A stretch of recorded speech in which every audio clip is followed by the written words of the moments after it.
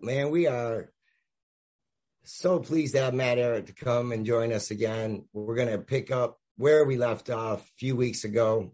We covered it's all about peace, progress, and prosperity, and we definitely appreciate his insights into the history last time on the Silk Road, and this time we're going to delve deeper into the history of Manifest Destiny. And Brandy, anything to share? No, I'm just looking forward to the jam. I'm here to learn. Yeah, absolutely. I had a lot of fun talking to you guys last. It's like probably 3-4 weeks now, but it was a good just riff. We were able to just playfully get across some big lessons in universal history. And yeah, I am very happy to talk about Manifest Destiny today, and just sort of shed light, maybe unravel a little bit of the mystification around it, some of the emotional charge associated with it. Obviously, Manifest Destiny is not something that most people in the 21st century have a very positive relationship to. But that is, after all, the title I gave the third and final book of the current Clash of the Two Americas trilogy, which was The Birth of a Eurasian Manifest Destiny, with a picture of Ben Franklin looking at you. And behind Ben Franklin is the China New Silk Road, Belt and Road Initiative map with rail lines and development corridors stretching from east to west, even into Africa. And again, the idea being that we are now seeing a re-expression of positive version of Manifest Destiny that had once animated some of the best progressive upshifts into prosperity, freedom, abundance that we have had before we were all born. All three of us, I don't think, ever lived through a world that was on the upshift. We all sort of were born into a process that was already kind of decaying. And I think that especially in recent years, that decay process has been accelerating here in the transatlantic community at the very least, though not everywhere in the world. We are seeing an opposing process of qualitative growth occurring outside of and beyond the Iron Curtain, which is quickly being erected, separating again sort of east from west once more. So it's important for people, I think, in order to appreciate what is actually going on that other side of the Iron Curtain, which is subject to a lot of slander, a lot of reframing. I mean, many of those interests, powerful interests that are controlling our perceptions, how we interpret what is the motive of China, of Russia, of Iran. They're framing things to make these countries seem like the devil, like it is these countries that are actually out to suppress, subvert, and destroy Western civilization. I would actually maintain, and I think that the evidence holds to what all three of us have come to discover, is in fact that Western civilization has been subverted through our own folly and an evil agenda, which has taken control increasingly of our own societies here that once perhaps were champions or bastions of freedom. I think that America really was. I don't think it was a nation built upon hypocrisy, as many jaded anarchists, and post-structural modernists are being led to believe that America was actually never a good thing. It was always a nation built on slavery. You have things like the New York Times 1619 Project as one example of this poison that says, no, every single thing that seemed like it was being done for the good was really just being done to impose white, male-dominated master-slave structures of control onto all minority groups, Native, Black, woman, everything. And that's all human society, especially American history, has ever been. I would say no. You do have that. You do have ugliness, and you do have rich white males doing bad things. That's true. Often using hypocrisy and virtuous words in order to sabotage the good and hurt people. That's true. But then to throw out the baby with the bathwater, paint all ideas that came out of George Washington and Alexander Hamilton and Ben Franklin and Dante Alighieri as being all equally bad because they were white is a huge, huge misstep and mistake, which has happened. I think it's gotten a little bit too popular. So the idea of Manifest Destiny, we're going to go through that. From its origins, I think it's tough to say its origins because the idea goes back into ancient civilization. So we're not going to do that. We're not going to look at its expression in the time of ancient Greece or Egypt. We'll skip that for today. But we will look at it, I think, from the standpoint of, let's say, a good starting point for this exercise, because we talked about Charlemagne, the ecumenical alliance of the Jewish, Muslim, Christian, Confucian, Buddhist civilization. Yeah. The awesomeness. Of the second uprise expression of the Silk Road under the Tang Dynasty. We talked about that in our last discussion. So this time, let's take a shift, because that disappeared. It devolved in a process of an age of chaos, right? That beautiful ecumenical alliance lasted probably no more than about 120 years in a strong way. And afterwards, it disassembled itself under imperial manipulation, divide to conquer wars, getting small people with small ideas and small identities to make stupid decisions about the future that sabotage themselves and their children and grandchildren, like launching the Crusades, which involved the Crusaders, these mercenaries, taking over the trade routes that had been pioneered by the Radhanite traders on the Silk Road. It was the Silk Road corridors that were taken control of, that became the lines for the First and Second Crusades, that basically started creating a bloodbath of where allies used to exist between Christians and Muslims.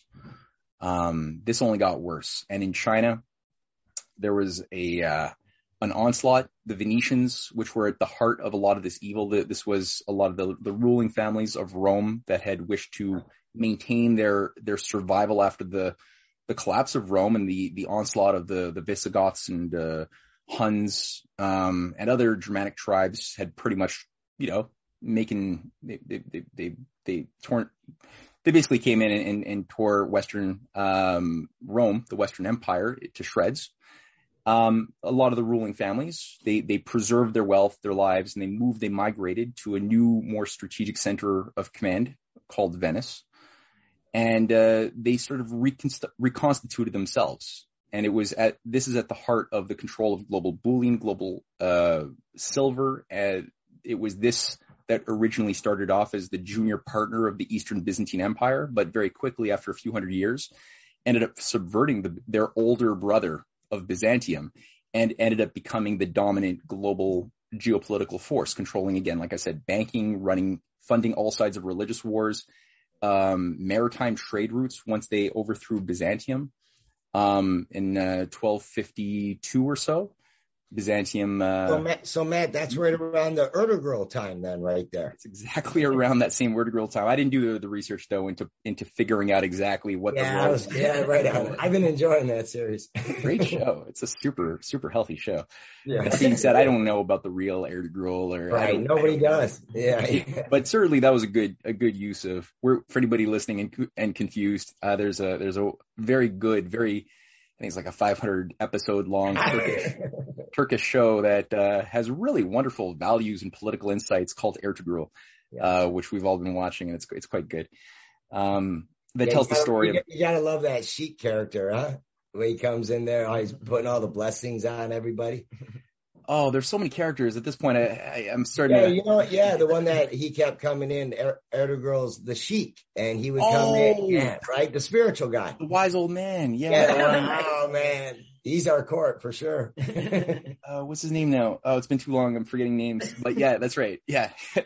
But all that to say, you had a process whereby after the Fourth Crusade, which utilized a bunch of, again, mercenary soldiers from France, from Germany in the 1250s. Venice was able to initiate the destruction of Constantinople, which was a weird anomaly, because a lot of people trying to figure out what the hell is the Fourth Crusade all about. And I'm saying all this to get at Manifest Destiny, I promise. Sure. But they don't quite get how those Christian mercenaries never ended up making it to the Promised Land. They didn't fight any Jews or they didn't fight any Muslims or Arabs or anything. They ended up just simply destroying two Christian cities, one of them being Constantinople, occupied by Christians, completely looted and pillaged them, and brought most of the loot back to Venice. And coming out of that, Venice got control of all of Byzantium's former trade routes that it had controlled over land and of sea, and they came out of that process as now the global, indisputable force of power, which it maintained itself for another 300 or 400 years in that form. Now, one of the interesting things is that Venice also was the only European power that had a monopoly over the trade routes of Mongolian territories. And Mongolia, I mean, most people were thinking in a Eurocentric, maybe Mediterranean, North African limitation. They couldn't think beyond that, whereas these higher level imperialists and grand strategists located in Venice were certainly thinking globally. They were thinking on a much longer wave than most. And Asia was a big part of their calculus. The fear of the rise of a new Chinese-led Renaissance, which is what happened with the Tang Dynasty's revival in 680 of the Silk Road after 400 years of decay and collapse and war in Asia. This was a great fear that this would happen again. And the Song Dynasty was a very high level candidate to bring this about. It was one of the highest points of science, of accomplishment of the arts, of painting, of poetry in Chinese history was in this Song Dynasty period.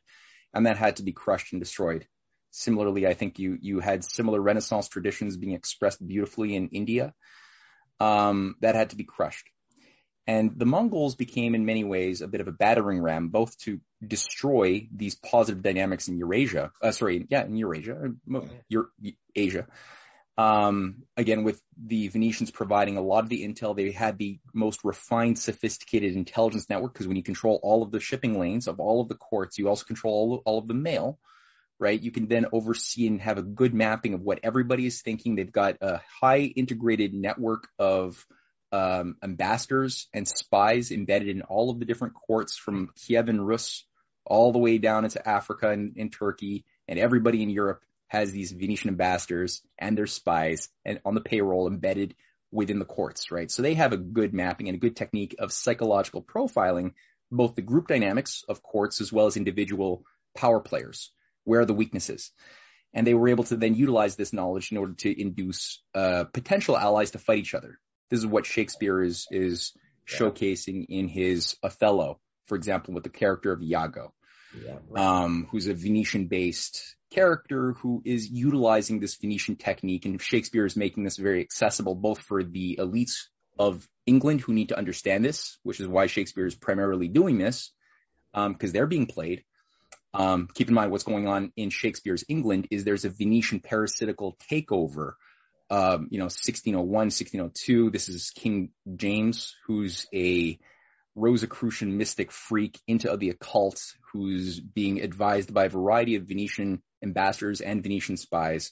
And there's a fight in Shakespeare's England to keep this parasite from taking over the British host. Britain was not a fully fledged empire at that time. It still had people around Shakespeare wanted to preserve, and Christopher Marlowe, who might have been the same person, wanted to preserve the better humanistic Augustinian traditions, the Platonic Augustinian traditions of people like Erasmus, Thomas More, and utilize their idea of having a civilizational building system with colonies in the Americas, which is what Jamestown was all about as the first British colony. So you see, I'm getting at the manifest destiny right now.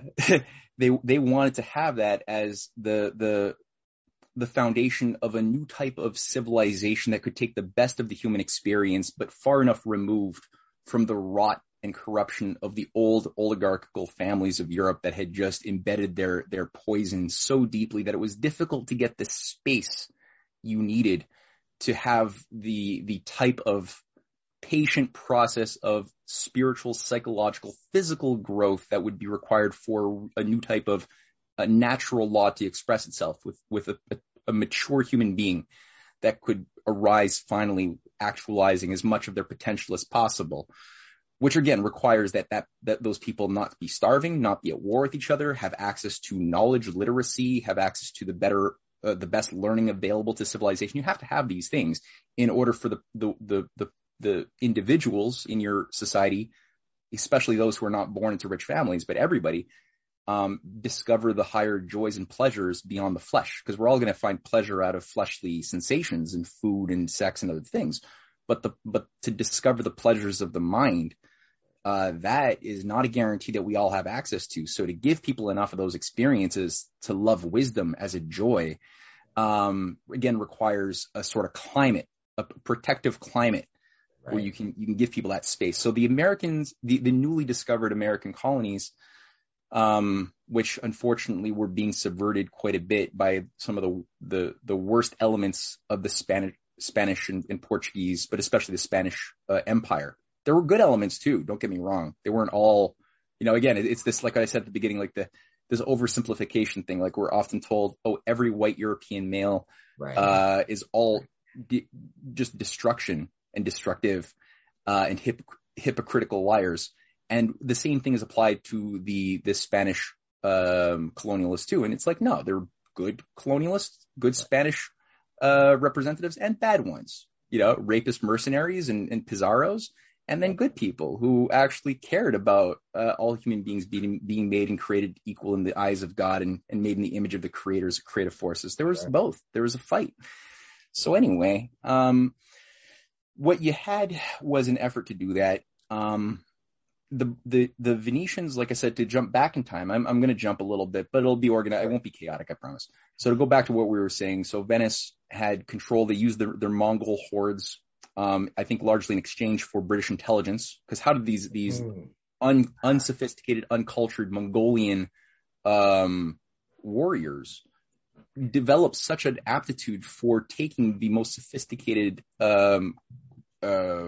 courts and of Europe and Africa and everywhere they touched? They were able to be very successful and effective in destroying India and China as well. And so I think this couldn't have been done had it not been for Venetian assistance on a variety of levels, primarily intelligence, also undoubtedly banking and monetary elements too. So, and probably a lot of sabotage from within the courts of Europe. I'm pretty sure that probably played a role as well.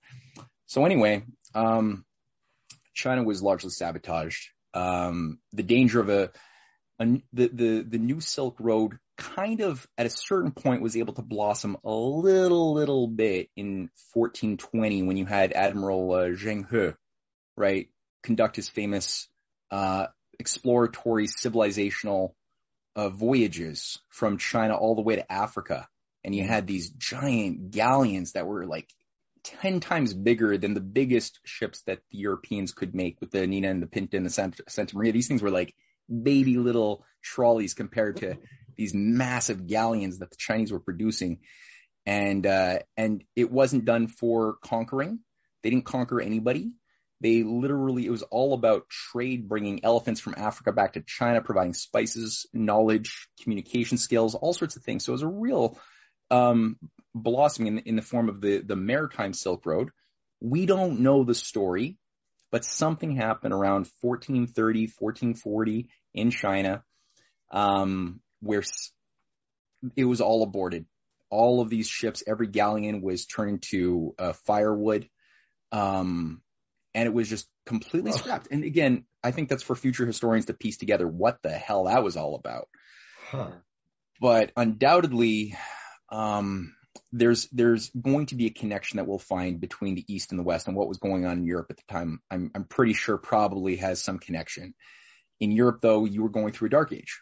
There were efforts to try to reverse it, but overall, Europe had collapsed into a prolonged, starting with the 14th century, 1350 or so, was the first real plunge, the collapse of the Bardi and Peruzzi banking houses, which were tied to Venetian central command structures.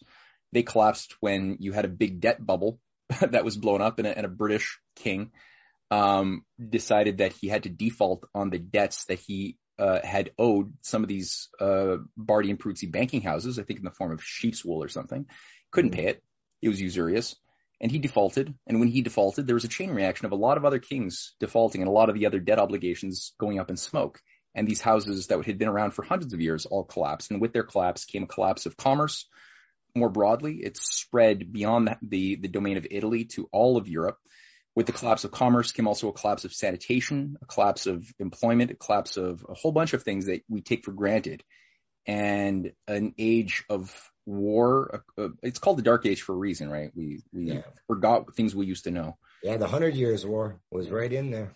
Yeah, that takes off around this time. Yeah, exactly. Yeah, that's now between France and Britain. That's correct. And the plagues.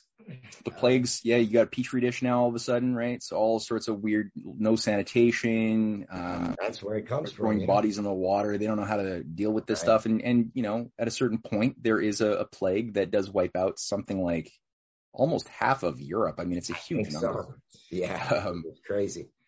And this goes on for a while with little ups and downs, but overall, it's a pretty dire situation. And coming out of this process, there's a new idea.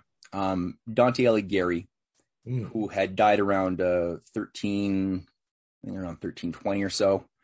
Dante Alighieri had been a bastion of Renaissance. He was like an army of one in Florence, and he was really working so hard to fix this problem. He embodied he internalized the best of Platonic dialogues, Augustinian dialogues, and he just lived it, internalized it, and became the person who not only unified the Italian language, created a new and improved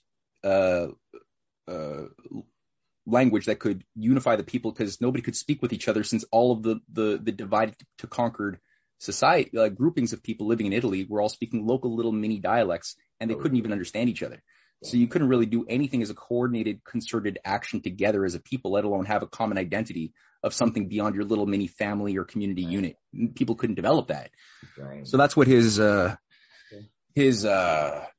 especially the Divine Comedy, were all about doing, as well as he did works on the vulgar language, but basically he did a lot of work on poetry to find the best elements of all of the different dialects and create a higher unifying, something more than the sum of its parts, which worked. It took a while for it to blossom, but it worked.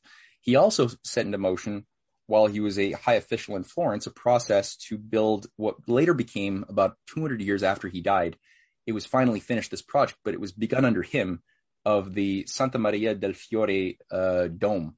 This giant mason dome, which to this very day is the biggest dome on the earth, made like the biggest mason dome. We've not been able to figure out how they did it.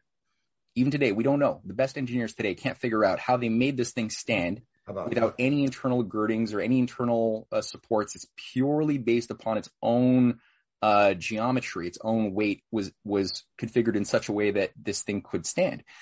And part of the reason why Dante put this challenge into motion was to give people sort of it's like an Apollo space program, pyramid, multi-generational mission, right? You got to give people a mission to organize the best of their talents, to go outside of their limitations, to discover things that they don't know, because there was no solution to doing this. It wasn't just half an orb. That wasn't going to work. It had to be something else. So, and it also had to be tied to beauty. So a whole city of Florence was built around the dome. It was all reorganized with a certain common aesthetic of proportion, of harmony, and everything else, right? So science, music, architecture, beauty, the golden section, all of these things, as well as astronomy. There's an astronomical component to the Santa Maria del Fiore that was finalized finally by Brunelleschi many, many years later. That involves a certain hole at the top of the dome that allows you to measure eclipses and other things. It's a fun configuration. Anyway, actually, I've been to that dome, but I've learned more from you than from actually being there. No, I learned with my most girlfriends, and it was beautiful. And I was like, wow. Now I'm like, oh man, I wish I paid more attention. It was Cynthia who did this great presentation on the dome like 7 or 8 years ago that blew me away. That's like what got my engine revved on this. And excuse me. And like when you look at what ideas and what fights occurred underlying some of these beautiful things we take for granted, it's shocking, right? And people, like, this became an incubator for geniuses. Like Leonardo da Vinci, this was his school. Like a young Da Vinci in his he's 15, 16, 17, working in this environment with thousands of other workers, over the course of 150 years it had been going on to do this thing, involved studying new designs of machinery, because you had to be able to bring the workers up there, bring them down, bring their food up. You got to do so many other things. There were hundreds of machines invented just to make this task possible. And he was the guy who even designed the golden orb that was finally installed as the very last step on top of the Brunelleschi dome. It was Da Vinci who designed and created the machinery to pull it up and install it at the very top. Yeah. So again, it was a real incubator for genius, which again was premised around the concept that we could go always outside of ourselves. We are not what you see. So people are like, well, what are humans? Are they these dumb, ignorant, useless eaters? Just like, because if you just use your eyes and you just talk to dumb people, and unfortunately we've been very dumbed down, so we encounter far too many dumb people in our society who are far less than what they could be, you can easily get very depressed. You'd be like, and maybe even very misanthropic, like, human beings, right. There really are too many of us. Right. That's an easy conclusion to make. But then when you have a project that is so multi-generational and beautiful like that, you find that human beings are actually premised on their ability to go from worse to better, right? We can all human beings have this power of changing, and we can know that because we've changed, right? We've been through that process, and because we could see it in others, even if those others haven't been through those processes, we can see that the potential is there, and that's what we love about people. All of a sudden, it awakens that. Right. So this going beyond yourself, going beyond your limits, was something which oligarchs at that time despised and were afraid of, because they wanted us to be the talking cows, satisfied to live on an estate, on a feudal lord's plantation or whatever, to be managed as the lord sitting in their castle desired. Right. And kids, especially born of poor families, were not supposed to have access to the knowledge of ancient Greek classics or literacy in general. They shouldn't know those things. That's reserved for the upper crust only. Right. So all of this was being challenged. And so with that came an idea also of natural law, that if human beings actually have this self-perfectibility embedded within our soul, then we know by living proof that we're made thus in the image of a creator. It's not just a philosophical theory. It's like, oh, look at that. Look what we're doing. These beautiful, this beautiful artwork, look at these beautiful discoveries that, children who weren't born of rich families are discovering as they grow up, So that became a living scientific proof of our having been made in God's image, and thus also capable and mandated to participate in God's creation. So coming out of this, we had things like the 15th century, the 1438 Council of Florence, which was a real serious effort to unify the church that had been schismed around the concept again of the filioque, that the Spirit emanated both through the Father and through the Son, that we could then sort of identify with something that is both mortal and also divine within ourselves by the role model of a figure like Christ, who was able to die for us. So that concept on the identity, you got to get yourself in the mind of people living in that time who were so disempowered, to all of a sudden have that cathartic sense that there's this, we're all a little bit of both, right? A little bit of divine, a little bit of beast, and it's a matter of wisdom that allows us to feed. It's like they say that we're all battling these two wolves, but which wolf is going to win? It's the wolf that you feed, right? Yeah. Which is, I think, a Native American story, but it falls in alignment. It's the same idea. Yeah. So the concept of people like Cusa, who was an organizer of the Council of Florence, he wrote a whole treatise inspired by the De Monarchia of Dante. And Cusa's treatise was called the Concordancia Catholica, the Universal Church. And in it, he lays out the terms of self-government, that all people are created equal, regardless if you're king or you're peasant, you're made equal in the eyes of God. And thus the mandate of law is premised around the will of the governed, the consent of the governed, that infuses the authority into law, and that kings are thus within that formula, simply servants, instruments of a loving God's grace, and not themselves a power unto themselves, right? The law's authority doesn't come from the consent of the king to give or to take away our rights. It came from the consent of the people. And the king thus has either the authority or not, based upon his infringement upon that mandate of heaven. There's a similar concept That's the mandate of heaven concept actually of China, of Confucian philosophy, right? That the laws of the state are only good to the degree that they conform to the mandate of heaven, and otherwise the citizen has both the freedom and duty to overthrow those laws that are in defiance of the mandate of heaven. And any emperor that does so has lost his right to rule. Right. So you can see how this would definitely infuse. This is why Ben Franklin loved Confucius, why he was translating Confucius's writings for the American colonists, because he was resonating to the same thing. And you could see it blossom with the ideals of the American Revolution later on. So obviously there were certain very good attempts to actualize this in Europe. And it took the form of the Golden Renaissance, but it was short-lived. There were a lot of, again, the Venetian parasite came back in full force, working to get these different neighboring, early nation states of Europe to fight each other for no real good reason. And that created a climate that was not favorable to the growth of Renaissance processes. Still some did happen, but it was getting weaker and weaker. We don't have to go into the ins and outs of that, but what we do know, going back to what I was saying about Shakespeare, this was now leaping ahead 16. He was operating between 1591 and 1618. I think he dies. It was a very dense period, where the question is the hope of a new Renaissance civilization for humanity going to finally be destroyed, or will it have a chance? And if it is going to have a chance, it's going to be by, again, like I was saying earlier, right, getting it as far removed from the rot of Europe as possible. And so the colonial efforts were a big point of hope at that point. And it was not, again, about intrinsically just bringing black slaves from Africa via the Portuguese or whatever else. It was not about suppressing the natives of either South or North America. It wasn't about that. There were things like that did happen, as I mentioned. You don't want to discount that, but that's not what it was about.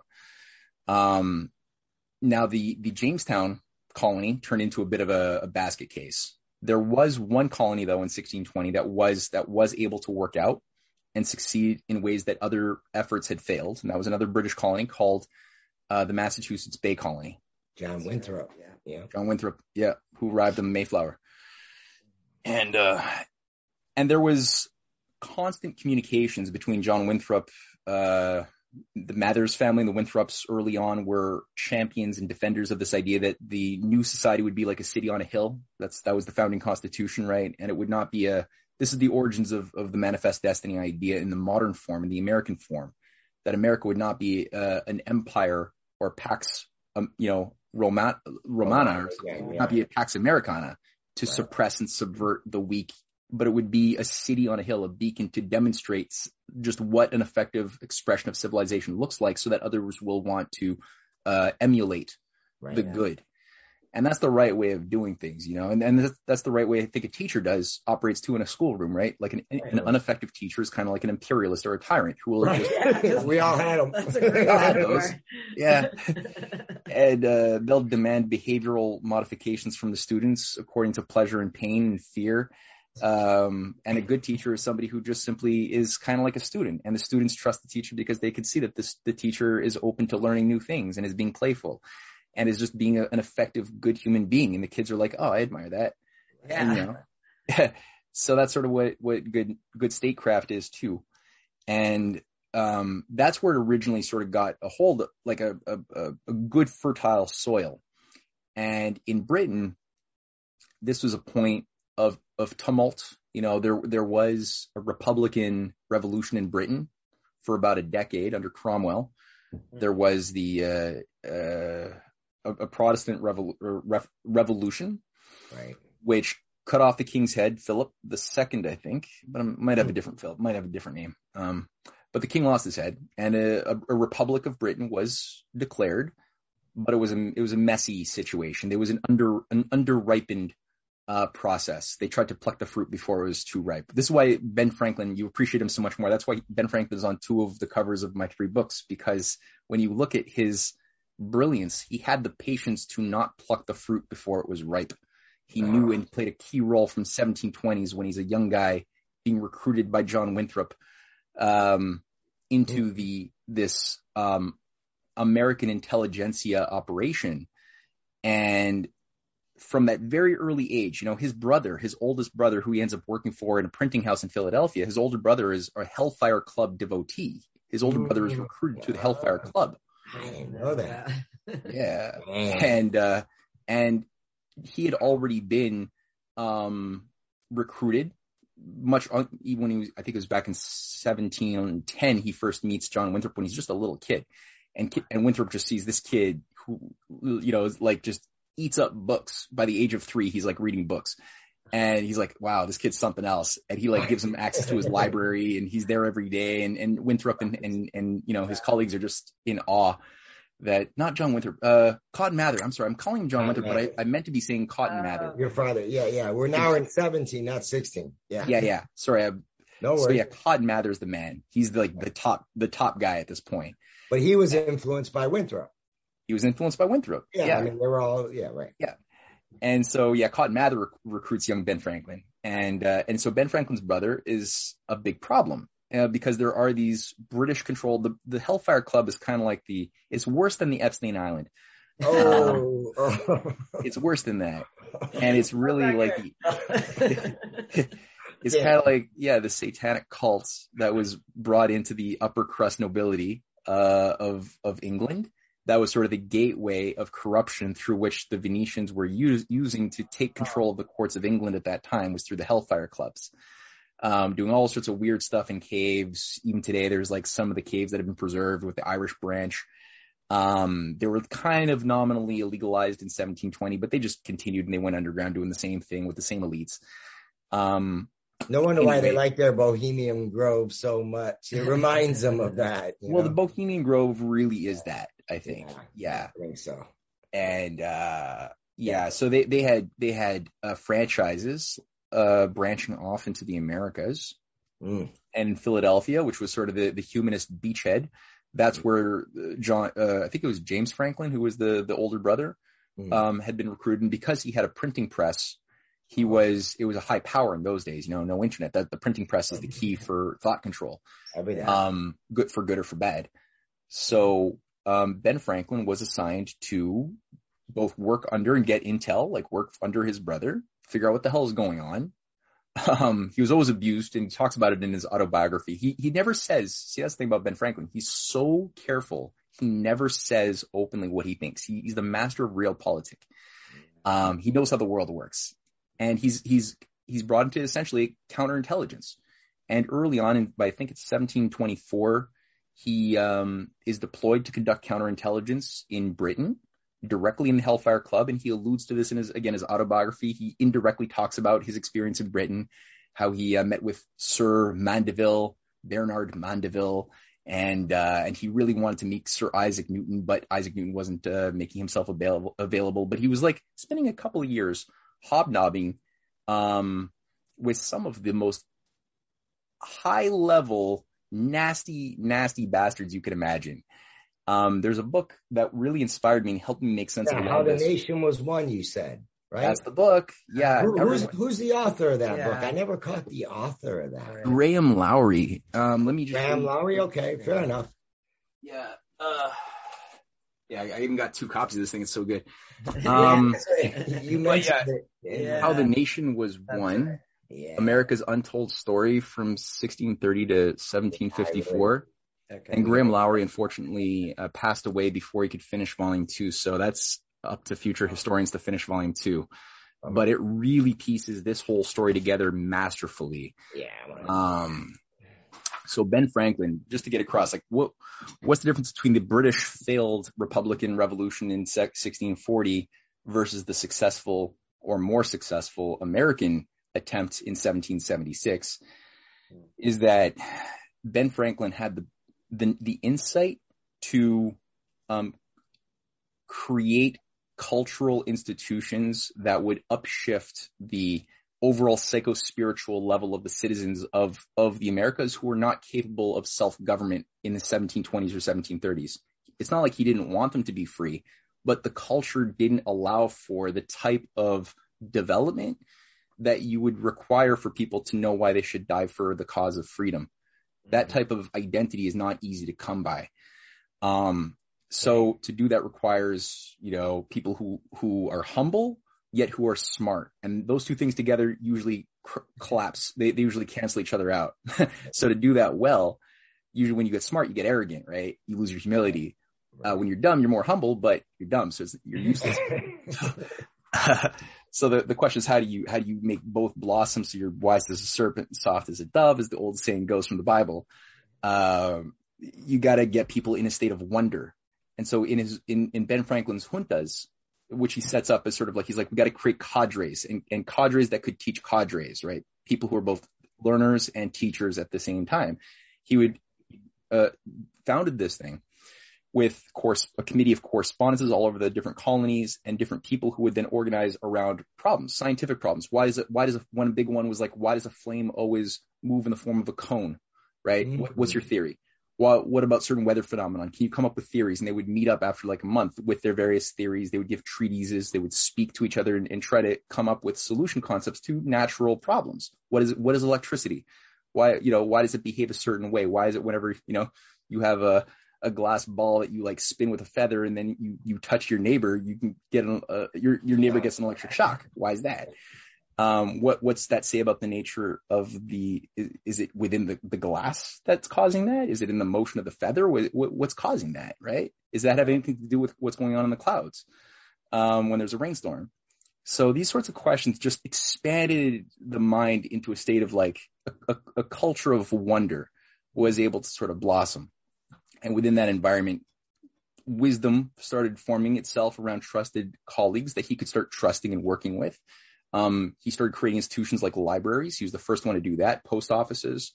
Mm-hmm. He created the first Canadian post office.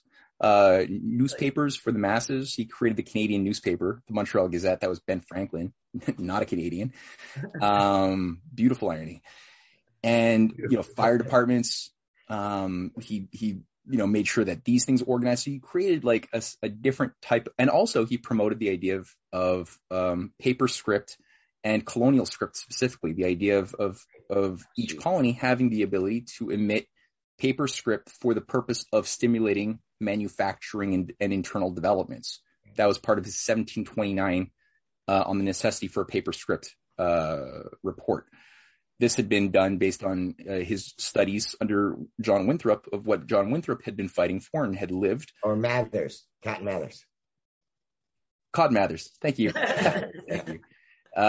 Had been fighting for regarding the earlier colonial script of the 1640s that had funded the Saugus Iron Works, for example, in the 1640s and 50s in Massachusetts that had outproduced even Britain's iron production systems.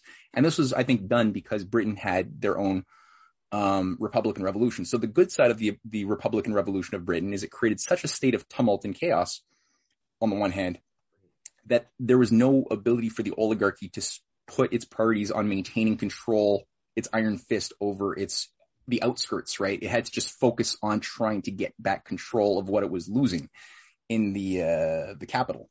Right. So that instability worked in favor of the Renaissance process. And also I would say that there were good people. There was John Milton, who was a very noble, good soul, who was a high level, not just a poet, but a political official within the Republican government, and many good people. The problem was, again, there was people whose minds were not properly developed enough to understand the sophistication of the Anglo-Venetian intelligence operations that would use well-hearted dumb people to carry out destruction and chaos, kind of like what we have today with Black Lives Matter or other groups. A lot of good-hearted people who just don't understand what the hell they're they part don't of. know what they're backing. No, exactly. I have no clue. So they become kind of Jacobin. And it became a bit of a, Christian versus Catholic bloodbath thing, injustices, and the whole thing just petered out. Worship of injustice. Yeah. Yeah, eye for an eye stuff. It just never works. So in the case of the Americas, you didn't have a lot of these Catholic versus Protestant issues. You had some sects of Christians, but overall, people were all relatively on the same page as first and foremost being citizens, pioneers, trying to figure out and eke out. It's a very difficult thing to build a society where you have wilderness, swamps, or breeding grounds for disease, and it's not easy. to drain a swamp and to make, the wilderness livable. So this was like something that, again, brought people into a type B personality type. They weren't people who you couldn't survive if you were just a compliant pleasure seeker. You would be not long for this earth. So you had to sort of be a little like find the thing that leaps outside of yourself. That personality type had to exist. And so Ben Franklin's discovery of electricity was part of this process. He was like, look, people. He knew that he had important philosophical views, but he knew that it couldn't grow if he didn't do something impossibly important. So he had to prove himself to sort of make his political views or ideas resonate. He had to create a big accomplishment in science, and he put his focus on the question of electricity. So without a university education, I think it was grade 3 education, he was able to, through a pure heart and a rigorous mind and the ability to playfully let go of or be humble enough to let go of false hypotheses, he was able to be much more effective at making breakthroughs about the nature of electricity than all of the greatest minds of Europe, who were just too arrogant to make a discovery. And he trumped everybody. And he did it in a way that was tied to both finding useful application, like the lightning rod preserved thousands of homes and barns and everything else. But he invented personally hundreds of new inventions. He pioneered the idea of patents so that every person could take pride and also benefit financially from great ideas that they would have. That was not a thing before Ben Franklin. That was the foundation of a viable, real form of capitalism. Was the mind had to be the key that made value work, and the behavior of money and profit is always tied to that understanding that the mind is the sacred primary thing that gives and infuses value and creates new resources by leaping outside of old systems of false thinking or limited thinking. Sure. So he then became an international celebrity. In France, they were calling him the Prometheus of Europe. The demigod that stole fire from Zeus after a drunken orgy and gave it to man because he saw and in Aeschylus's Prometheus bound, Prometheus eloquently describes how, his motive, even though he's accepting torture for his defiance of Zeus's law, he says, it's my joy to still take this torture because I see this potential in humankind as being more than what they are. And that's why fire, it's not just fire, it's also mathematics, astronomy, poetry, everything came with fire in the story of Aeschylus. So that's what they called Ben Franklin. And he kind of did, right? He took the fire from the sky, right? The fire of the gods, right. This is bolt. And he did share that with humankind. The elites were enamored by him. All of these aristocrats of France were just like, wow. He was super funny as well. So all of the young damsels in the French courts were like, oh, Monsieur Franklin. So he was like super, super clever and tons of charisma. And he won over, he was a diplomatic mastermind, and he was able to win over leading princes, later Marquis de Lafayette, even the king. He inspired and created allies with the greatest scientists of Europe, like Jean-Sylvain Bailly, the greatest astronomer of France, who became the mayor of Paris, and also the person who was in charge of the l'Assemblée Nationale that declared the tennis court oath on the universal rights of man later on in 1789 in France. Lavoisier, the great chemist, was also a part of this political process. Who was a Ben Franklin correspondent, but he also had allies that he built up throughout the courts of Russia, like Ekaterina Dashkova, who was the only female president of the Russian Academy of Sciences in 1780. She was a close ally of Catherine the Great, and she became the first member of Ben Franklin's Philosophical Society while he was an ambassador in France. That's fascinating. Yeah, and he in turn became the first American who was inducted into the Russian Academy of Sciences. That's right. And so, he was able to organize the League of Armed Neutrality led by Russia during the American Revolution. Yeah. He organized the Moroccan through the French ambassadors in Morocco. He was able to organize Ambassador Sidi Mohammed to provide protection to the American fleets throughout the American Revolution. 6 years long, right? Against other Barbary pirates who are usually under the payroll and direction of the Anglo-Venetian intelligence. He had the French as well doing diplomatic maneuvers in India with the Mysores. It was Admiral Suffren who was in charge of French diplomatic relations on the ground in the southern India Mysore region, where he worked closely with Hyder Ali, the Indian revolutionary, and his son Tipu Sultan.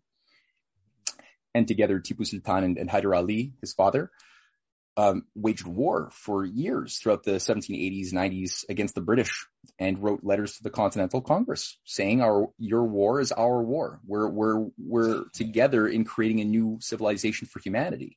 And this is a Muslim leader, right? Telling the Christian early founding fathers, we're one, and doing so absorbed 20% of the British naval fleets that were supposed to all go towards suppressing the American Revolution. They couldn't now do that. They had to be redirected to India, where they got their asses kicked for a long time.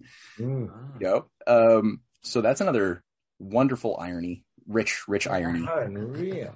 Yeah, super nice. And you had also amazing Irish generals who all devoted, because they had their own Republican Revolution attempt in the 1680s in Ireland, which was suppressed violently by the British. But the Republican culture, the best cultural dynamics were preserved in Ireland, which is why the British despise the Irish so much and have treated the Irish so badly, is because they're trying to crush this defiant quality. Yeah, that goes back, I think, to like St. Patrick in the Book of Kells period, the Irish. And so Ben Franklin had a lot to work with internationally, and the idea was that after it would be a success in the Americas, it would replicate itself first in France, and then you had networks in Spain ready to go. You had networks in Prussia ready to go, in Poland ready to go, in Ireland, obviously, that did go. I mean, some of them did try. In 1798, you had the Irish Revolution, which was suppressed and put down because the French failed. If the French had succeeded, it would have immediately gone off in Poland with French support that was needed, with Marquis de Lafayette as president. You can only imagine, right? And at the time, the King Louis XVI was favorable to this Republican cause. He was a better king. Not all kings are intrinsically bad. Some have good culture. So, that was one direction that the world was going. Unfortunately, as I mentioned, it got subverted. British intelligence performed a very sophisticated set of operations, chaos operations, that took and utilized the weaponized poor of Europe, especially, to become weaponized battering rams against the state and all parts of the state, the good and the bad alike. And the Jacobin mobs turned the revolution into a bloodbath where everybody, good and bad, lost their heads. All Ben Franklin's allies who had helped make the American Revolution possible, all were killed. Marquis de Lafayette avoided death because he was able to escape to an Austrian dungeon, where he ended up sitting in a dungeon rotting for 5 years. In fact, Beethoven's story of Fidelio, if you want to watch an opera at some point, watch Beethoven's Fidelio. That's actually based upon an homage to Marquis de Lafayette and his wife, who actually did go and live with him in the dungeon, and worked on a strategy to break him out. Get him out of there. But yeah, so Beethoven was definitely a Promethean spirit of a high degree. It was very much inspired by this idea. So you had all of this happening. So how does this bring into the manifest destiny idea? Well, the original American colonies were bankrupt. So coming out of the American Revolution, they were able to finally succeed in declaring political independence, but they had no economic independence. They had no development. They had only debt incurred from the war that none of the 13 states could possibly pay in a million years. They had no industry. They had no manufacturing. They had nothing. They just had they were agrarian. They had a lot of culture, largely because of Ben Franklin's work over decades, but they didn't have the means of doing much with their mental powers. So this was the next phase of the fight. And also they had a lot of empires.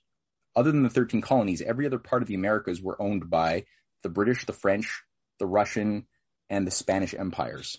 Yeah. Where did the Russian? Where did they have? They weren't so much of a factor. They were Alaska and some of California, down to northern California, where you have Fort Russ. they never really played too bad of a role in anything, whereas the Spanish and the French and the British empires did play some much more nefarious. They're much more good at being bad.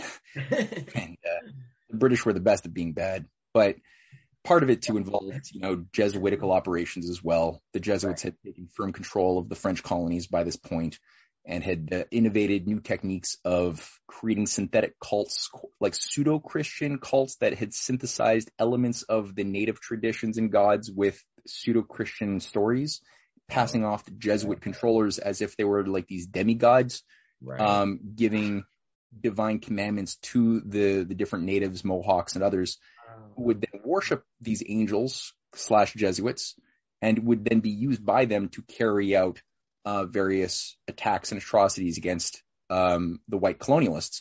Now, the white colonialists were in turn carrying out atrocities at various times against the natives. So you had this like revengist type of policy of like an eye for an eye, and nobody properly identified, or some did, but not enough to do anything about it, the role of these Jesuitical controllers. And I won't say all Jesuits were a part of this, but the way the Jesuit system works is it's like a hierarchy of secret degrees of initiation, and the ones who are higher up understand the art of synthetic cult creation. So you had that. And Matt, is it correct to say too that the Venetians had their tentacles into all those countries then, into obviously the British, into Britain, into France, into Spain, Portugal? I mean, I imagine they would have their spies and their tentacles all into those countries. Yeah, to some degree. They did, and I think that the transplantation of the parasite that had moved from its home base of operations from Venice into England and also Amsterdam, was really consolidated by 1694-95 when the Bank of England was set up after the Glorious Revolution, which installed a Dutch king, William of Orange, who didn't even speak English, into the British throne. And the grouping that carried out this coup d'etat in Britain was the Venetian party, run by, at the time, their henchman, their lead henchman was Lord John Churchill, the Duke of Marlborough, who became the warlord in charge of the entire British military under Queen Anne, and after William of Orange dies.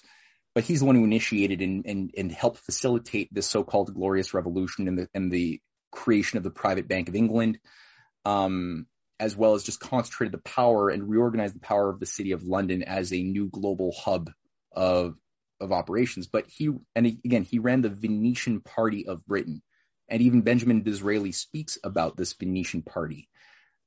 He described Benjamin Disraeli as actually one of the most candid former prime ministers of Britain to talk about this history. Not that he was at all really a good guy; he's just candid, and he talks about how the kings after George the First, George the Second, George the Third, all the kings after this period, after Queen Anne dies, were all Venetian doges. And Disraeli says, George the First, he was a doge. George the Second, he was a doge. George the Third, this is Benjamin Disraeli speaking, says he tried not to be a doge, but he could never escape his Venetian constitution. Both, there's a bit of a play on words there. And George III was a very sympathetic king. Like, the more I look into George III, the Mad King, the more I kind of, my heart goes out to him. He was a creature born into a system that, he wanted to believe in the good. And he had a lot of influence around him of people like Ben Franklin's close friend, Benjamin West, was the court painter. A Philadelphia brilliant painter, was the head of the British Royal Academy of Painting, Fine Arts Academy, and was a close confidant, same age as King George the Third. And they had spent evenings until like 2-3 a.m. talking about philosophy, government, everything else. And his Ben Franklin was the godfather to his son, and Ben Franklin is the one who sponsored a big chunk of his career and got him to Britain in the first place in 1768. And he just rose. His paintings are wonderful. He was the president of but get this, right? An American from Philadelphia, confidant of Ben Franklin, becomes the president of the British Royal Society, British Royal Academy of Fine Arts. How the hell does that happen? Who's like organizing the king, and the king again, he really wants to believe in these noble Republican ideals. Right. And it drives him, I think, nuts that he's got to like operate as within this world of satanic evil while at the same time loving the good that is possible. And again, it drives him over the edge. So again, he tried not to be a doge, but again, couldn't, like Disraeli says, break from his Venetian constitution. But the Venetians are everywhere. And there's evidence that things I don't fully understand. I kind of get it indirectly. Like there was the creation of the Jesuit order in 1540 by Ignatius Loyola, a Spanish mercenary. This was a period when it was a Habsburg control over Rome.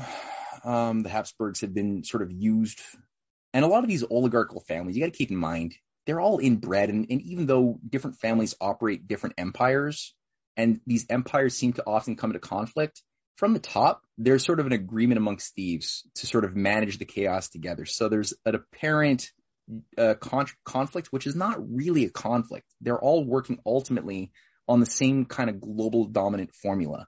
And so the one component of this, as far as gang counter gang operations, because there's like nested degrees of, synthetic cults that seem to be opposites to each other, like different, sects within the Protestants, sects within the Catholics, who will then be induced to fight despite their better self-interest to work together. And then you'll have like, counter gang operations like the Jesuits set up when the Catholics are feeling very vulnerable. You'll have this thing set up as like a secret military of the papacy, partially to defend the papacy, but also partially to keep control of the papacy, to keep it in line. Right.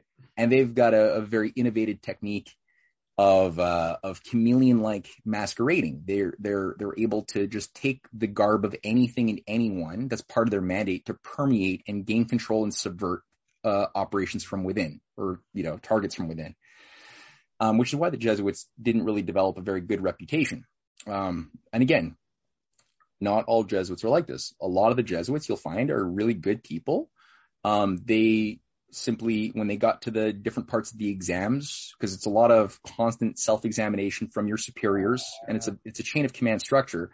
Some of them on their test decided to, not kill the rabbit, and they were told that they, I'm being facetious here, but they were told, yeah, you passed the test, and their life would be doing good things, but they would never be allowed to then break past a certain glass ceiling. Whereas those who did kill a rabbit passed the test, and they were then. It reminds me of that lecture that James Doyle did on narcissists, right? That was brilliant, and just just it reminds you that like these narcissistic type individuals that then they become part of these institutions that become narcissistic, and then obviously what are they breeding, at that point? Absolutely. Yeah, no, it's a self-breeding system of self-generated evil. And it's very antagonistic to natural human sentiments. It's gross. But all of these one of the things that all of these different oligarchs managing different territorial areas of the Americas, they can agree upon is the need for stasis. The only type of change which is permissible is war. So you can have quantitative change of place based on like one group overtaking another group by war, whether fighting for whatever diminishing, like limited resource you can imagine, But in terms of growth of quality of people, that's not permitted. And so a big part of the century, even the full century before the American Revolution, which again, Graham Lowry goes through from 1630 onward, is this idea of having a continent, gaining control of the continent by this Republican movement to expel the oligarchical structures of hereditary power, hereditary authority, and all of their Byzantine intrigue. That has to be uprooted from the Garden of the Americas so that a new type of system could thrive, premised on the John Winthrop idea, right? And what's contained in the Declaration of Independence and the Constitution. These are good principles, even if they're not followed the point is, that's not to say that the principles in the Constitution and the Declaration are bad. It's just that they're not being followed, right? And people often, they get confused over that. So that the idea was, okay, how do we get rid of that? And that involved over getting across the, the 13 colonies are you got the Alleghenies, and you got a big mountain range, and you got a very difficult terrain to get across. And the fight was always, how do we do that? Early on, they had a plan to expand, to push the British back, and the British, what they did in 1774 was they created something called the Quebec Act, which on the one hand both bribed the Quebecois to keep them out of the American Revolution, because there was a big danger of the Quebecois, the French Canadians, joining the 13 colonies together as the 14th colony. That would have changed things a lot. But they bribed them to keep them in control of the crown, and they did so partially by giving them all an expanded territory all the way down to the Ohio River. So Quebec grew from being a tiny little region above the colonies all the way down to wrapping around like a belt, an iron belt, to the Ohio River, to keep them from having any ability to penetrate beyond their certain allotted 13 colony region. Sounds like NATO. Exactly. That's hilarious. I'm sorry. That's how my mind works like that all the time when I'm listening to you guys. Yeah, no, that's exactly what it is. And that's history, right? Like when you're looking at history properly, you're like, okay, that's how I'm going to understand what's going on here. Right. My world here. And yeah, totally. So the flanking operation of the American Revolution, they called, like, the reason why Ben Franklin and George Washington chose to call it the Continental Congress wasn't because it was the Congress of the 13 colonies. They had an idea of the continent, right? The Continental Army. It was the Continent Army. It wasn't the 13 colony army. And a big chunk of that was, okay, how do we have that economic independence? So we've talked about colonial script. We've talked about the idea of having national currency emitted by and for the people for the purpose of developing internal improvements, manufacturing, because if you can get manufacturing, you can start getting economic independence, not just political independence, because you really need to have the ability to have the means and not just the ends. The ends are political independence, maybe in the emancipation and freedom of the people, but the means to carry that out is economic. Definitely. So they go together hand in hand. Definitely. And like I said, the colonies after 1783, the Peace of Paris, the colonies are bankrupt. They have no manufacturing. They have nothing. So Ben Franklin, with his prodigies, people like Alexander Hamilton is a key figure, who's the first U.S. Treasury Secretary. He plays a big role in all three of my books. He is somebody who innovates the solution finally that helped the U.S. miraculously through its first tenuous 10 years of existence, where it almost was destroyed easily several times over economically and reabsorbed back into the British Empire. And he did that by unifying, by basically creating a federal debt where formerly you just had 13 separate state debts that were unpayable under a national bank. Yes, the bank was, you had private investors who could invest in shares within the bank within certain ratios. Of course, the government was still a primary investor in the bank. The bank was tied to the mandate of the Constitution. And people say, oh yeah, he's a Rothschild stooge because he allowed private investors, and some of those investors were European banks, and some of them might have been Rothschild. I don't even know. I've never seen evidence that there was. I've seen people make the claim, but I've never seen that evidence. Point is, one of the key factors of that is, yes, you could be an investor, but you were not allowed to be a director, and you couldn't determine direction. Only American citizens were allowed to be directors or determine the direction of the bank, like what would be the behavior of the money that you would then circulate. Another component of what made this work is that once that debt was federalized, all of a sudden it was turned into a new form of capitalization within the bank that was then tied to the emission of loans for farmers, for entrepreneurs, but also for the development of roads, of internal improvements, of big canals, like the Erie Canal later on was built under this type of project, this type of financing operation.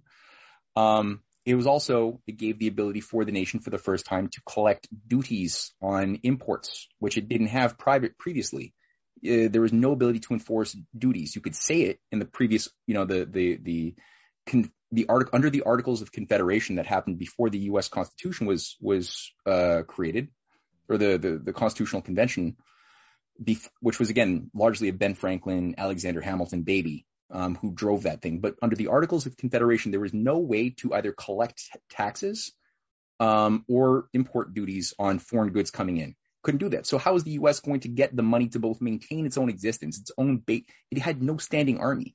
That was Alexander Hamilton who created the first American standing army, which you need as a defensive measure if you're going to have a world of antagonistic empires.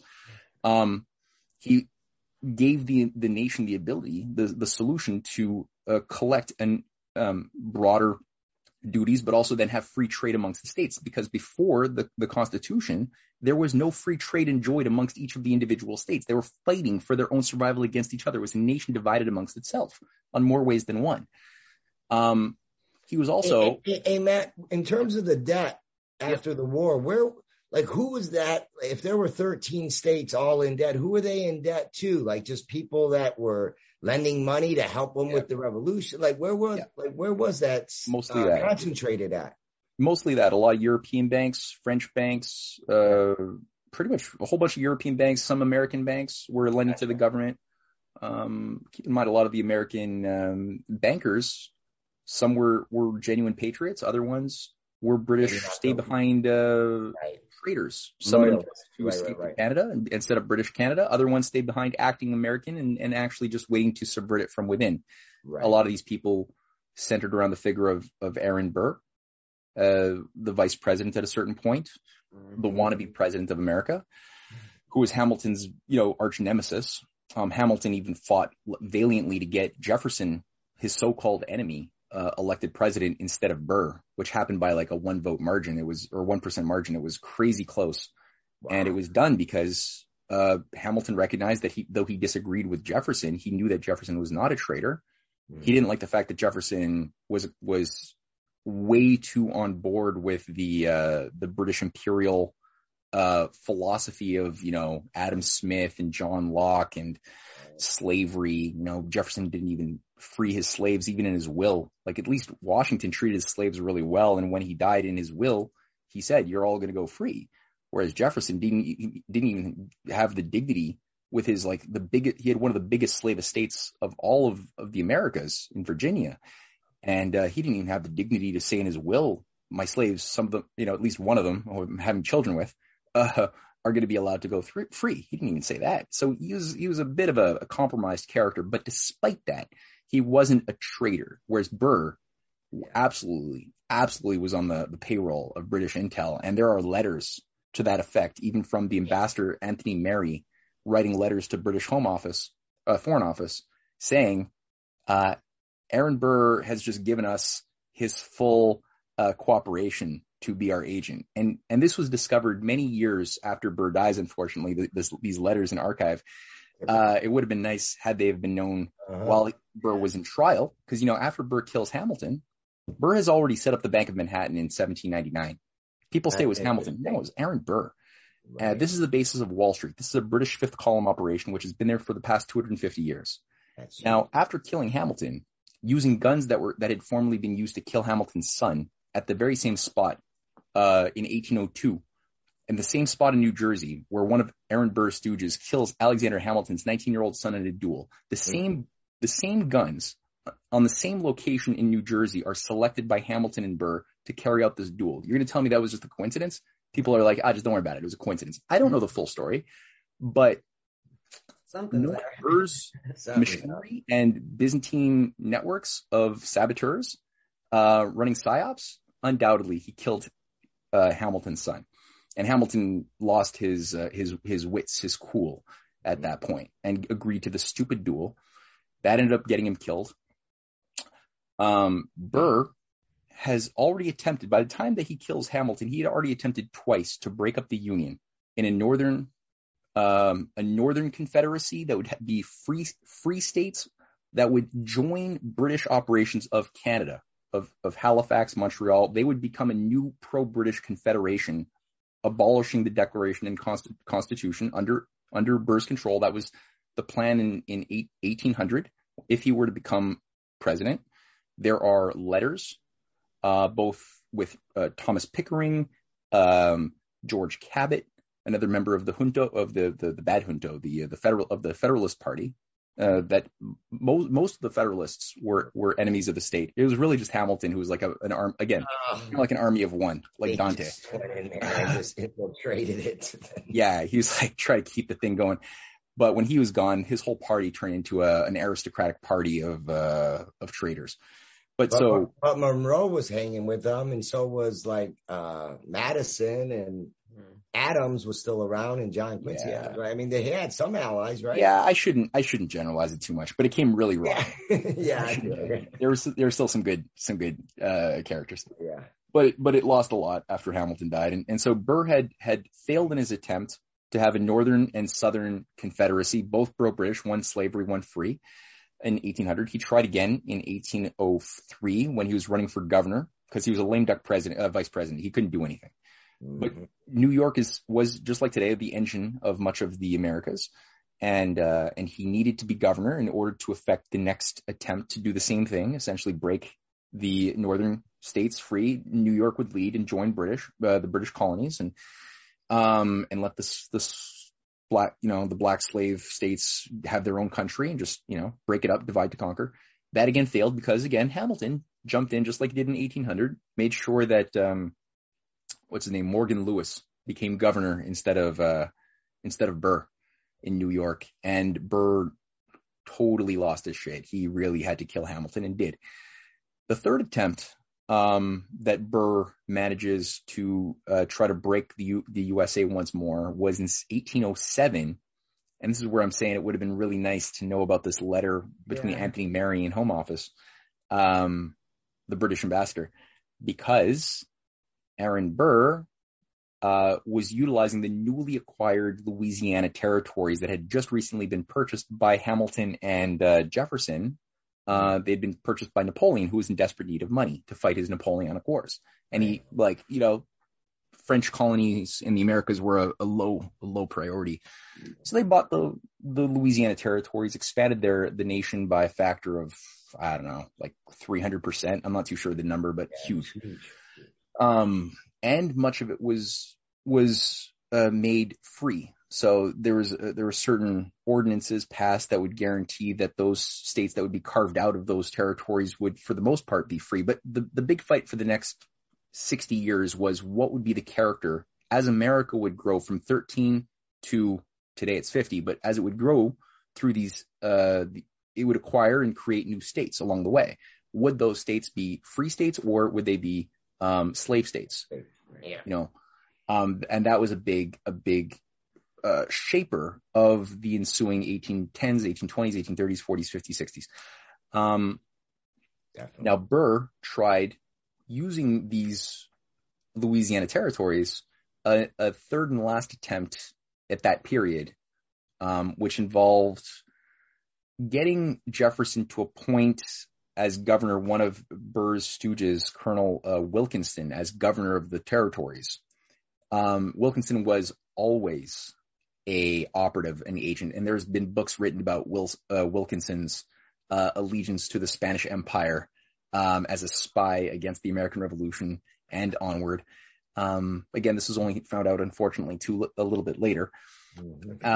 Part of the design of this conspiracy involved using American mercenaries acquired by Burr, funded by the British, along with British soldiers, to both then take control of the Louisiana territories as well as New Orleans, declare war and take control of all Spanish possessions, and then overthrow Washington, Jefferson, depose him, and install Burr as the leader, and then declare the South free and have a new type of state that now involves the Western territories as well.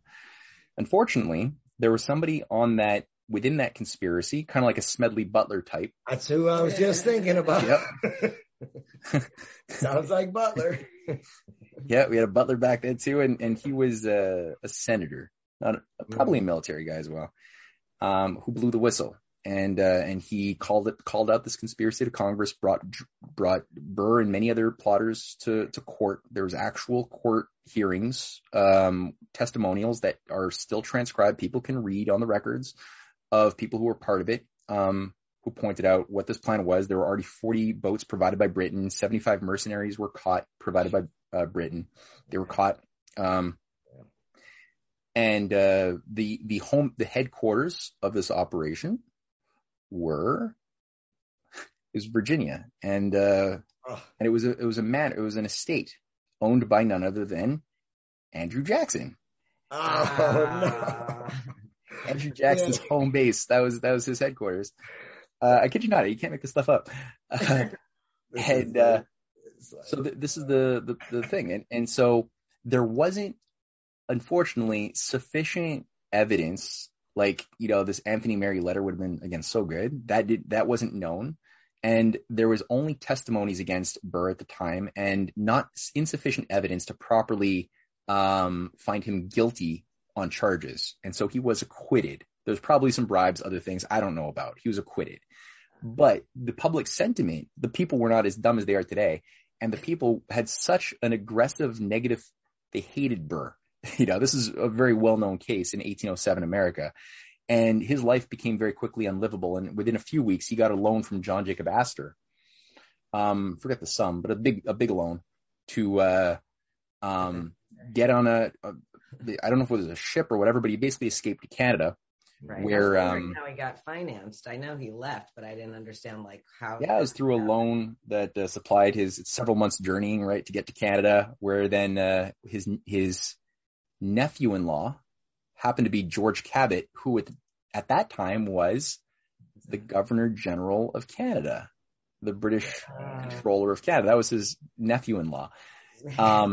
So George Cabot then gives him letters of introduction to British Home Office, people like Lord Castlereagh, Jeremy Bentham, the head of British intelligence, who was a complete pedophile, a rampant opium-addicted, orgy-loving freak who chose to have his head severed upon his death and embalmed, placed underneath a stuffed version of his body, which was on public display, I think, until like 1980 or something, so people could actually see his rotting head under his body, embalmed. It was nasty character, right? But he lived with Bentham in his manor for 5 years. That's where Burr had lived between 1807 and 1812. He lived in Bentham's house, describing this process to a relative, I don't know, I think it was his daughter, as the best time of his life. And from certain scraps of his diary entries that have survived, we know that this time was filled again with opium, heavy uses of opium and orgies, a lot of prostitutes. He describes Bentham for the war. Yeah, sex, drugs, and no rock and roll. These guys. A lot of things were rolling around there. It was, it was bad. So anyway, so then is Burr involved in the War of 1812 in terms of him coming back? I mean, the timing seems suspicious. He comes back 3 weeks before the war started. He's deployed back with a new strategy, right? And he's been meeting with the highest level British grand strategists like Lord Castlereagh and many others the whole time. Yeah. So the fact that I agree with you. I think that it's too much of a coincidence that the War of 1812 is launched right after he returns.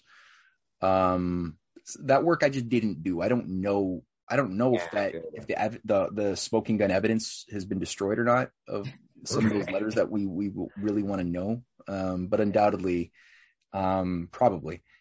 And what we do know is that Jackson was involved. We know that. Well, we know Jackson was involved in terms of being in the military at that point. He becomes a war hero in this time. It was largely because the American Revolution almost came undone at this point. The War of 1812 is a sloppy war. It probably could have been avoided by wiser statescraft on the American side of things, who didn't have to be so hot-headed. But the war did happen, and we know that the first national bank had been permitted under Madison to expire, and with its expiration, the United States didn't really have too much to carry out a defensive strategy against the British. It was incapable of paying soldiers. The finances went into disarray. All of the states went back into having their own little mini issuances of local state currencies. Every individual local bank were emitting their own currencies. There was no unifying currency function. There was no ability to, again, collect duties on imports to gain revenue for the state to manage the army or any other functions of the government. So things were going bad fast. And I think that luckily Madison had the wits to realize his bloody error by thinking, because he believed a lot of the propaganda of the time that had painted Hamilton's National Bank as a Rothschild, evil, aristocratic bank for the rich. And it was that propaganda that was rampant that it induced a slightly less wise Madison to say, okay, we're going to get rid of it. See, I always wondered about that. How the hell that happened? He's not a bad guy. He didn't know. He should have known, but he didn't know. And he luckily learned from his mistake. And he and Jefferson both worked to revive that bank. I think it was in 1815 or something. Yeah, 16, yeah. Yeah. And with that came a huge tool to, again, unify the nation's currencies, and it was very important to have credit. Like, the idea of credit was trust. Trust involves, you need to have competence and stability and a climate where investors could have faith that they weren't going to just pour their money into fire. And if your nation is a basket case, it's like, this is the reason why China is had so much trepidation to invest in Iraq or Syria. It's not like they don't want to build infrastructure in Iraq or Syria. It's that Iraq and Syria are on fire, and it's not a possible climate. It hasn't been for large scale investments into infrastructure, the sort of which that China certainly does want to build with the Belt and Road Initiative and other things going through that region. Same thing for Africa. That's why these regions are constantly being lit on fire by arsonists who want to have regime change operations to keep them from having a climate favorable to real economic growth. So that was the sort of thing that had to happen. And the National Bank permitted that, especially under Nicholas Biddle, who was a close associate of Hamilton, a great patriot who's often very, very much maligned as being, again, a Rothschild stooge. The irony is that the actual Rothschild stooges are the ones who killed Hamilton, set up the Bank of Manhattan, worked with Jeremy Bentham, and then killed Hamilton's Second National Bank in 1836 under Jackson. And what we do know is that in 1815, the earliest recorded letter of anybody talking about Jackson becoming president is from Aaron Burr, who is now reconstituting his machine that he had formerly neglected. And now his machine is being brought back into play. And he writes a letter to, I think, his nephew, saying that we have to make Andrew Jackson the president. Since he's attained a certain hero status, we can now use him for that end. Right. One of his other associates is a fellow named forget it. I forgot his name all of a sudden. It'll come to me later. So this now goes into play, and the Whigs who are the Hamiltonians who have been working to revive protectionism, revive national banking. People like Henry Clay is a key figure who coins the term American system of political economy in opposition to the British free trade school that had you worship money. He is very clear in his speeches and writings that are available of what this American system thing is, it's a qualitatively different way of thinking. They become now the leaders. At a certain point, he's Secretary of State. People like John Quincy Adams, again, is a leading figure of this under first James Monroe, sorry. And then he becomes president. And he's an enemy of these fifth columnist British deep state traders who are all circling around the figure of Burr and Jackson. And under Quincy Adams, you have not only a foreign policy premised around a community of sovereign nation states internationally. That was John Quincy Adams' international strategy. But the Monroe Doctrine was formulated by John Quincy Adams too, premised around the idea of keeping the Americas as a whole free from enmeshment in British and French and Spanish imperial intrigue. So keep them out, extract the weeds, and don't get enmeshed into their messed up games in Europe. Like, don't get into foreign wars. Is that like an early form of protectionism? Like is that kind of where it started? It started earlier. Protectionism itself began in the Renaissance in Italy and Germany, and then in England, in France. It was something that was recognized early on during that Renaissance period, that you could have you could favor the growth of local commerce, local industries and farmers by putting a tax of an import tax to make it more expensive to purchase things from abroad. And that way you can cultivate and stimulate the growth of your own needs. So it had been done to every time it had been done, it works. And even the British Empire recognized that, which is why the British, ironically, would always promote the use of free trade for the victims that it wanted to rape, but it would never actually use free trade itself. Britain kept control internationally of a monopoly of manufacturing by having protectionism for itself. So, right. Ironically, yeah, it's good for it's not good for me. And that's also sort of like why Britain would promote the idea of the euro, right? It was global Britain in the city of London was promoting the euro through the 70s, the 80s, and then finally when it culminated, Britain's like, oh yeah, we got an economic crisis. Right. We're going to keep our pound. But you guys have fun. We'll join you later. Okay, we promise. That is so Venetian, man. That whole globalization model is so Venetian. It's ridiculous. Totally. Oh yeah, you get your enemies to destroy themselves, right? You have minimal personal input, and the Venetians called this the Tautius Gaudens, the principle of the third that wins. So the person who can get the person A and person B to fight and kill each other, person C, if they were able to do that, they were the winner. And the most effective, the power that is the most effective in that game is the one who can have the greatest amount of degrees of separation of their mind and the effects of their intention as far removed as possible. So you want as many gears separating you from the guilty hand that stabs the person in the back that you wanted to kill, right? Yeah. And so most people don't even know what is motivating them with what's right. And so many parallels to today. Yeah. And sometimes when you look at that in that clock, right, there's all these gears in the clock. Sometimes that most insignificant looking gear is the one that is actually making everything else move. And your eye is immediately like attracted to the big gear. And you're like, look at that big gear. Look at the United States. They must be the most evil country in the world, destroying all of these little countries for like 70 years. And you're like, yeah, they're big and they're easy to see. But what's actually making them move in this very anti-American way since JFK died? And you're like, oh, it's this little thing that actually is much more powerful because it's more strategically placed. Yes, exactly. So, I mean, the whole manifest destiny thing, I mean, I know we're running late, but I would just say the idea that came out of people like John Quincy Adams, Hamilton earlier, Ben Franklin especially, and all the way through the American early colonists like Winthrop and Mathers, and then with their previous heirs in Thomas More's Britain and Erasmus, there was like, look at Thomas More's Utopia, Right. That was brilliant. Yeah, good lecture, Matt. Yeah, thanks. Yeah, that was the idea is, we want to create, and Thomas More's Utopia is how do we create, it's like his republic. It's like his city of God from Augustine. It's how do you imagine a world that is premised around natural law and justice that looks nothing like the type of hypocritical crap that we're actually doing in our world. So we have now a template, and it's a very playful experiment, but it's tied to this world on the other side of the ocean, right, in Utopia. Very different from Francis Bacon's piece of trash, occult New Atlantis. Very different. Francis Bacon is part of the Venetian operations to destroy this movement and to Delphically sort of take it and then turn it inside out into a black magic cult piece of insanity.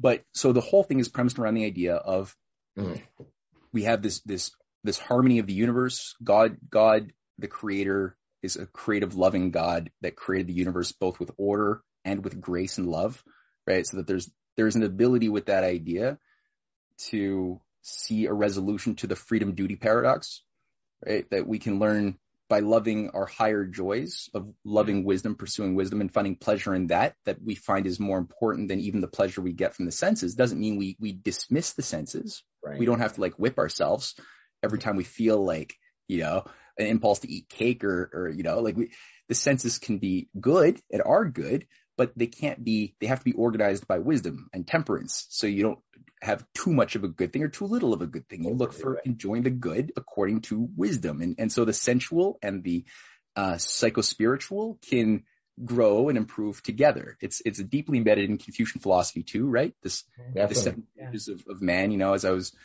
from being in the first stage, when I was just learning how to think, and by the age 50, you're like learning how to trust your emotions, and by the time you're 60, you can completely give into your instincts and know that you're on the side of justice. So that idea is embedded also in Hindu philosophy too. There, and we see it in the Vedas and various other teachings within Buddhism. We see it all over the place as a concept, which is taking different clothing. But overall, the idea is, if that's the case, then the type of political economic laws that we allow ourselves to govern our society have to reflect that dual need for order, coherent stability, but at the same time be flexible enough to allow for creative change and improvement. That's tough. Usually if you're going to have one, it goes into chaos. And if you have the other one, it goes into tyranny. So to be able to have both requires, again, this playful wisdom, right? Like we talked about the good teacher, right? And so part of that is to go beyond your limits, both inside of yourself spiritually by making discoveries, but then expressing them like Ben Franklin did. He discovered metaphysically laws of the universe, but then he had to test it out in the physical world by building things to test his thoughts out. And we found that the universe resonated back to the good ideas by allowing us to then have greater quality of life. We could support more people at a higher standard of living. And, nature, he had his work on the Society for the Manumission of Slaves with Hamilton, the two major leaders, and John Jay, was key to not just free slaves. And, it was Ben Franklin who designed the emblem of, am I not a man and a brother, right? With a black slave, and in chains, right? And that was a powerful, very popular thing that Ben Franklin promoted, as part of the manumission of slave society. But it was also premised around the idea that everybody has access and the divine right to learn the best of science and the best of all of what civilization has to offer, while at the same time keeping and cherishing your different culture that you're a part of, which is why when you look at how people like, again, Hamilton and Ben Franklin and, so many of their allies, how were they teaching the Cherokee regarding the schooling system? It was based upon cherishing the native traditions and mythologies of the different tribes of the United States, of the Cherokee especially, while at the same time giving them access to tools and modern farming techniques, knowing that the technique is not something that's going to crush your cultural beauty. You can have both work together. And through that, discover what makes us all human first, made in the image of God first, and then, Cherokee second, black, white, whatever. But that becomes then man, woman, whatever. These are all beautiful things we cherish, but what unites us is this common universal quality that we have first and foremost in our identity. And so I think all of these things today are very confused. People think, it's one or the other. If you're universal, you have to be a tyrant. Right. If you're free, then you have to just look at what differentiates you physically. Right. It's like, no, you can have both. And I think when you look at what China is doing in terms of how just ignore the slander for a bit, like the Council on Foreign Relations slander about what they tell you China is doing about the Belt and Road Initiative.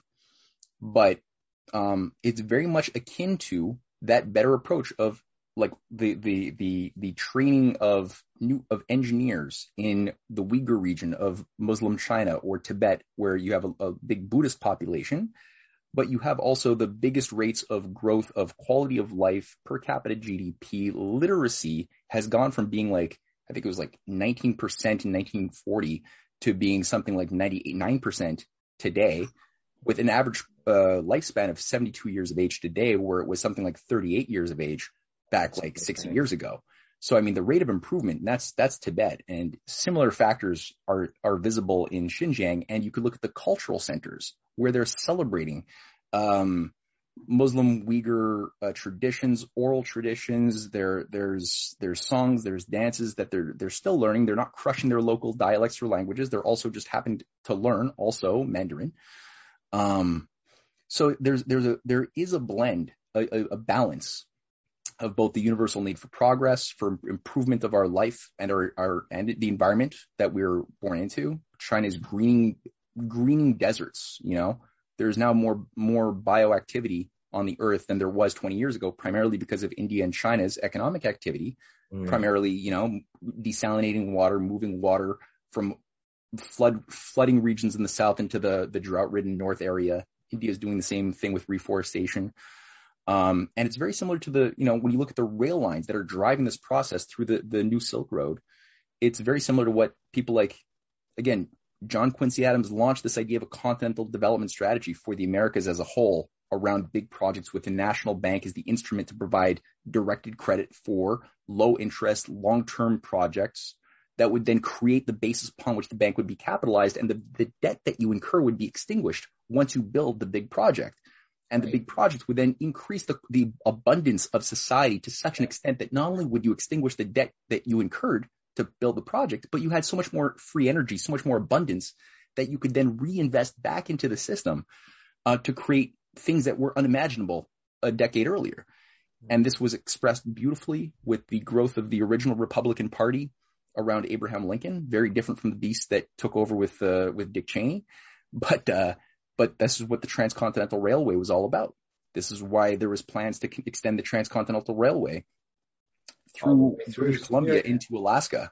After the Russians had saved the USA and sold Alaska to the Americans, the idea was to then extend that rail with telegraph into the Eurasian landmass through the Bering Strait, where it would connect into the Trans-Siberian Railway that had begun with American locomotives built in Philadelphia, with the direction of American patriots working in Russia with Tsar Alexander II and many others, and Alexander III, and even Nicholas, but Nicholas got stupid. And that was supposed to then connect into China and through Manchuria into Eurasia. You had Bismarck doing the same thing, adopting the American system of Hamilton under the Friedrich List reforms that were unifying the German state for the first time, but around protectionism and around state credit for rail. And that was tying into the Berlin to Baghdad railway to help the Ottoman Empire that was becoming very weak and outdated, and they wanted to modernize. That would have worked. So there was this whole electric life that was all spreading around the world. And China, Sun Yat-sen was establishing the first presidency of China, the Republic in 1911, modeled on the best of what Lincoln was bringing to the table with the three principles of the people. Yeah.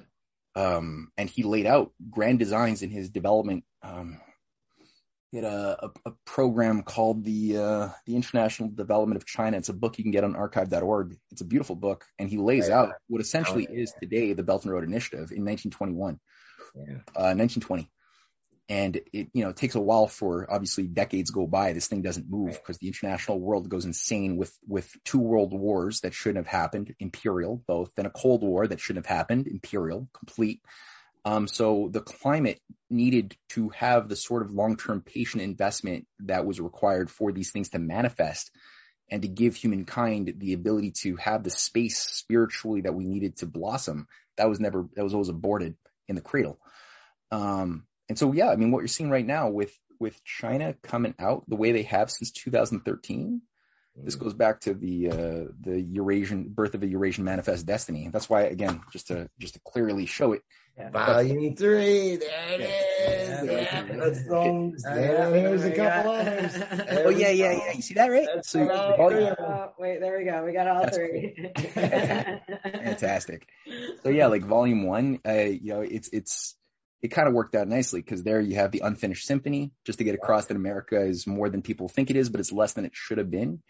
In that sense. So the painting of Ben Franklin sitting with the American delegation at the Peace of Paris is kind of cool because it was never finished. The British delegation never actually agreed to the American independence. So it's an unfinished painting. Ironically, in the painter of that, remember I mentioned the character Benjamin West, right? Yeah. So that was Benjamin West who painted that, a beautiful painting that was never completed. And it I think speaks to the story well. Yeah. And then, you have the Open versus Closed Systems Collide Volume 2, just to get across the recapturing of the U.S. and the loss of this potential, with JFK and Zbigniew Brzezinski representing two different paradigms of the genuine versus illegitimate so-called U.S. manifest destinies. Zbigniew representing the Pax Imperium, Pax Romana idea, whereas John F. Kennedy represented much more this Mathers, city on a hill, Monroe Doctrine type of approach. And, one represents more the Roman Republic idea. The other one represents more the Roman Empire idea. Rome didn't have to become an empire. It didn't have, could have saved its soul and probably not collapsed had it retained listened to Cicero and not allowed Cicero to go the way that Socrates or Christ did. Oh, that was brutal. So you have That's such a tough story. Oh. Yeah, terrible. Yeah. And then the third one is then finally Ben Franklin's revenge in a sense, and we don't know this. Yeah. Man, we got to do it again, man. I know. This is just too much fun. You let us know. We'll stay in touch with you. We know how. Anytime. You guys want to just get it, man. Shit, I'm down. Anytime. We want to let you get some sleep, man. I know. You're pushing that midnight hour back there or past it by now. No, we hit the 2-hour mark. This is perfect. This is what I was going for. To the T. And I like your t-shirt you got on. I see that. Yeah. Right. Manifest Essence. It's my favorite shirt. Yeah, definitely give our love to Cynthia. Yeah, and tell her to keep on doing her awesome research and writing those essays, man. They are. Whenever you guys want to have an interview, let her know, too. and I'm sure she'll be more than happy to join you and talk about some of her research lately. Has just been extraordinarily. It's been brilliant. I've been reading we read all your guys' stuff. We love it. That's cool, guys. Well, yeah, you want to ideally have like a little. My friend Jerry was saying, that this research is amazing, but you want to have a little cat on your lap or something to hold because it's kind of scary. I know about all that, but hey, he can have his cat if he needs It's true. All right, guys. Terrifying and awesome. Hey, brother, you have a good weekend back there, and we'll be in touch. All right, drive safe today, and I'll catch you guys later. Bye. Okay. God bless. Bye. Yeah, God bless. Bye.